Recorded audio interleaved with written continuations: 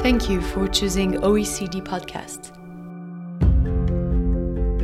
Welcome to OECD Podcasts. I'm Kate Lancaster, and I'm speaking with Steve Keen, Professor of Economics at Kingston University in London and Honorary Professor of Economics at University College London. He's also a self-described contrarian and anti-economist. Hello, Steve. Thank you so much for joining us. You're at the OECD today taking part in our conference, 10 years after the failure of Lehman Brothers. What have we learned? And that seems like a great question with which to start. So, as one of the few people to have predicted the crisis, what have the past 10 years shown us? I've learned that it says crises can take longer to happen than you expect and hit more rapidly than you think when they finally do, and then be dragged out by government actions which don't understand what actually caused the crisis in the first place, but mean that you end up in a quagmire afterwards. So I knew that to some extent from seeing what happened in Japan, but it's been strange to live through it myself with what happened in the United States, UK and Europe. What caused it then? It was caused by two very simple things: too much private debt and private debt growing too quickly. Private debt is the level of money you owe. The change in that level of money you owe is credit. The banking sector creates money by giving you a new loan, so it's the change in debt, and the change in debt they record against you is, of course, absolutely identical to the amount of money they give you. And that money, nobody borrows for the sheer joy of being in debt. No, you borrow I don't to think spend. so. Yes. So it adds to total demand. Now that means during the run-up like we had in America, at one point credit was equivalent to about 15% of GDP, meaning there's an additional demand above what comes from the turnover of existing money. And then when the crisis hit and people were both going bankrupt and also having to reduce their debts deliberately rather than through bankruptcy, you went from credit being plus 15 to minus 6% of GDP. Now that's a 20% plus turnaround in total demand in the economy. That's what caused the crisis. It's, pardon the French, bleedingly obvious that that's what caused it. But economic theory has convinced itself, mainstream theory convinced itself, that debt and credit and money and banks play no role in macroeconomics. A decade later, they're still coming up with the same nonsense, but the data is screamingly obvious. That's what caused the crisis. Well, you've called these traditional neoclassic economics the naked emperor of social sciences. Can you tell us a little bit more about that and what you think they're missing? Oh, virtually everything. And they think they're missing virtually everything. I don't know that they're missing virtually everything, which is why the naked emperor is such a wonderful line. I actually stole that from Alan Kerman, I must say, who's the OECD advisor of to new economics challenges. So, they have a theory which presumes the economy is in equilibrium, and that's a good thing. Equilibrium is the last way you'd characterise what capitalism is about. It's not about stability, it's about instability and change. And they characterise it as well as being a barter system where money doesn't play any particular role. There has never been a barter-based economy, and capitalism is the furthest you can get from being barter-based. So it has these two notions of equilibrium and barter, and they're completely fallacious. What about competition and all of that? Competition, again, they exaggerate and don't understand what competition is in the first place. Competition to them is charging a lower price for an identical product. There's no way that we buy identical products. It's about product differentiation that matters. And competition really is trying to innovate past your competitors. The cost structure that firms have is completely different to the mythology of the textbook. The whole idea that marginal cost rises is nonsense. It's empirically false. And they ignore it because it doesn't suit their theories. That's a very strong statement. Can you go into a little more detail on that? Oh, simply, the cost of production for firms is based on what it costs to run a factory when the factory has been designed by engineers to operate at maximum efficiency when it's at 100%. So as you increase your capacity, you might start a factory at, say, 50% capacity because you have to have excess capacity to expand, otherwise you've got to build another factory next week. So you might start at, say, 50 or 70%. And as you expand your production, you have a higher level of efficiency because you're reaching what are the design capabilities of the factory. So when you look at the average cost of production for firms, or what's called the marginal cost, the cost of each new item, it's pretty much constant or falling. And when you do empirical research on that, and there's about at least 40 studies that have been done over time, the most recent by Alan Blinder back in the early 1990s to late 1998, they find that's the situation. So between 89 and 95% of firms report they've got constant or falling marginal cost. Now, does that turn up in the textbooks? No. Why? Because it's inconvenient. The textbooks are based on the idea that the marginal cost must rise, and therefore they ignore the empirical data that finds that it doesn't. And that's a total denial of what economists claim they're doing. They say they're making simplifying assumptions.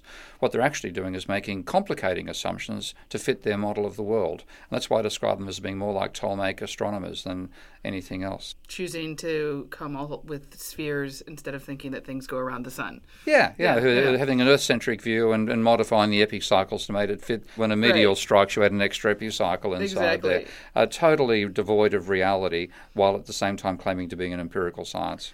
Okay, so we understand. Neoclassic economics, you disagree. You can be a contrarian, but what are you offering as an alternative? What kind of a replacement would you like to see in terms of how economics are taught and economics are done? I wanted to start with a systemic view. System dynamics is the essential starting point that I begin from. Can you explain a little bit more for our listeners? What is system dynamics? Well, see, the reason that neoclassical economics, when it began in the 1870s, used equilibrium thinking, there was no alternative to drawing straight lines and seeing where they intersect. That's all they had, paper and pen. From about the 1950s on, engineers were developing system dynamics, which say, well, the systems we're dealing with are out of equilibrium, and we have to either constrain them to control them, but we have to understand them when they're out of equilibrium.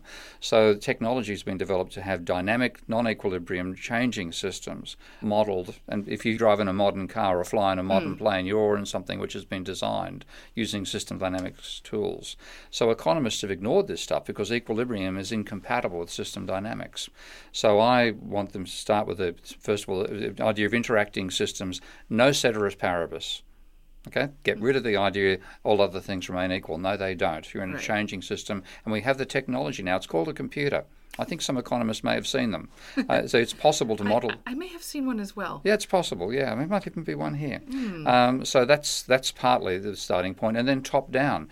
The obsession economists have with building things from the bottom up, deriving macroeconomics from micro, has been known to be false by physicists for about 50 years. There's a wonderful paper that everybody should read, very simple paper to read, called More is Different, by a genuine Nobel Prize winner in physics called Philip Anderson. And they pointed out that you cannot derive biology from chemistry. If that was possible, then a typical biology exam was, please take these chemicals and create life. Okay? Now, the physicists know that's not the way you work. You have to have a new way of thinking at the aggregate level. You cannot derive the macro from the micro. But neoclassical economics obsesses with that. So I want to derive the macro from the macro using system dynamics, and it's quite feasible to do it. And my simplest models that I developed back in 1992 predicted what followed in terms of both the Great Moderation and the Great Recession. So the insights are there. It's feasible to model the economy realistically and throw away these fantasies of equilibrium and barter. Well, then, moving away then from barter, let's come back to what you mentioned before, credit and debt. It's been said that debt has been a defining feature of economic crises for many years, many crises. But why then is it that debt and money management continue to confound us? They're hard for us to come to terms with. And what should we be doing differently? Well, I mean, Bernard Later, I can't pronounce his name properly, points out that he, as a young student, mentioned to Paul Krugman that he was thinking of looking at the monetary system. And Krugman told him, don't study money, it's the death knell of your career in economics. So fundamentally, the first thing you learn in economics in first year undergraduate course is what they call the money illusion. If you have a set of relative prices, here's what you'll consume given your income. Now, if we double your income and double all prices, what happens? The correct answer is nothing, sir. And if you don't answer nothing, sir, then you get kicked out of the course fundamentally. And when the whole idea that money illusion means that money is a veil over barter presumes there's no credit. Now, as soon as you say there's credit and debt, your measuring stick will change if you change relative prices. You can't avoid that. So the whole starting point gets them to be blind about money, debt and credit. Now, if you're blind to it, it's just like being a Ptolemaic astronomer trying to understand a meteor. Now, how would you understand a meteor? It must be an atmospheric event because the heavens are perfect. That mental construct we have blocks our understanding. It's very simple to go to saying capitalism is fundamentally monetary. We can model monetary dynamics. I've built a program to do that I call Minsky. We can build models in which debt and credit play an essential role, and then we won't be blindsided by these crises anymore. So can you go into a bit more detail? How would you use such a model? What would it show you? What it shows you is that the level of leverage determines economic activity and asset prices. So therefore, you've got a controlled level of private debt.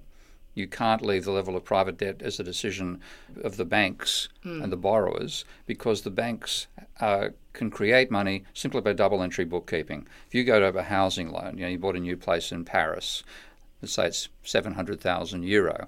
Well, the way you buy that, the bank says, that's a great idea to buy that place. Here's €700,000. And by the way, you owe us €700,000. Now, if you're competing against me and I want to buy the same place, we've got the same income, I've got an incentive to try to get €710,000 to beat you out. So I compete and I want to get more debt, more leverage. And what that does is, as well as that drives the price up by €10,000. You get a positive feedback between the amount of money created by the banks and the level of house prices, which gives you a runaway process leading to a crisis. Now, once you realise that, you have to say, well, we can't let banks decide how much they want to lend, because the fact that they can create money is not because they're magicians. It's because they've got a license called a banking license given them by society. That is why they can create money. And if they don't exercise that right responsibly, that license should be taken away from them. So the answer is regulation? The answer is to limit the level of lending so that it's based not on the price of the asset, but the income earning capacity of the asset. Because at the moment, you get this runaway, the more you bid up price, the higher the house prices get and so on. But if you said, well, the maximum either you or I can borrow is, say, 10 times the annual rental income of the property, then the place we might be competing over, which might sell for €700,000 in the current environment, might be something like €25,000 a year. Now, if that meant that, therefore, you and I could both, no matter what your income was and what mine was, the most either of us could borrow would be €250,000, I guarantee the price of that property would not be $700,000. And you'd break away that incentive we currently have to get more leverage. The incentive would be to save more of our income. So you'd break that link between asset prices and the level of leverage and other controls like that. But realise that banking is a social responsibility as well as the right of a corporation called a bank. And then we could avoid the worst of the financial excesses, but we'll still have them. And this is Hyman Minsky's fundamental point. He said that capitalism is inherently unstable because of characteristics the financial system must have to be consistent with full-blown capitalism.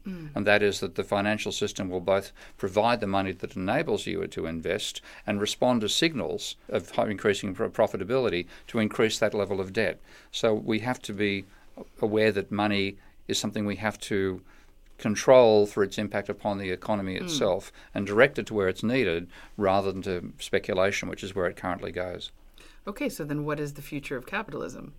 Well, I think it's got more to do with the environment than it has to do with the monetary system. I think we're going to be totally unprepared for what we need to do when the environmental crisis hits us. And in that situation, we're going to need to mobilise the physical resources we can build as fast as possible.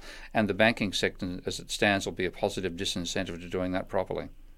How do we change that then? I think, unfortunately, this is going to sound great to people who believe in the free market, is that countries which have got an authoritarian side to them, who can compel people to do things, are going to cope better with an ecological crisis than those that rely upon the free market. So I expect China to do a better job in fighting the ecological crisis than America will do, because when the Chinese government tells you to do something, you do it. And that involves tearing down a coal-powered fire station and putting up a set of solar panels. That's what you do. So the financial sector has been clearly caused us problems, serious ones, in the past. It'll cause even more ones in the future when we have to confront a true mobilisation of our resources in a way the financial sector is not at all set up to do. It's been fascinating talking with you. I could go on all afternoon. So thank you for your time. For those of you listening, I'm Kate Lancaster, and this is OECD Podcasts. To find out more about the issues we've been discussing today, go to oecd.org and also to patreon.com/Prof. Steve Keen. Thank you for choosing OECD Podcasts.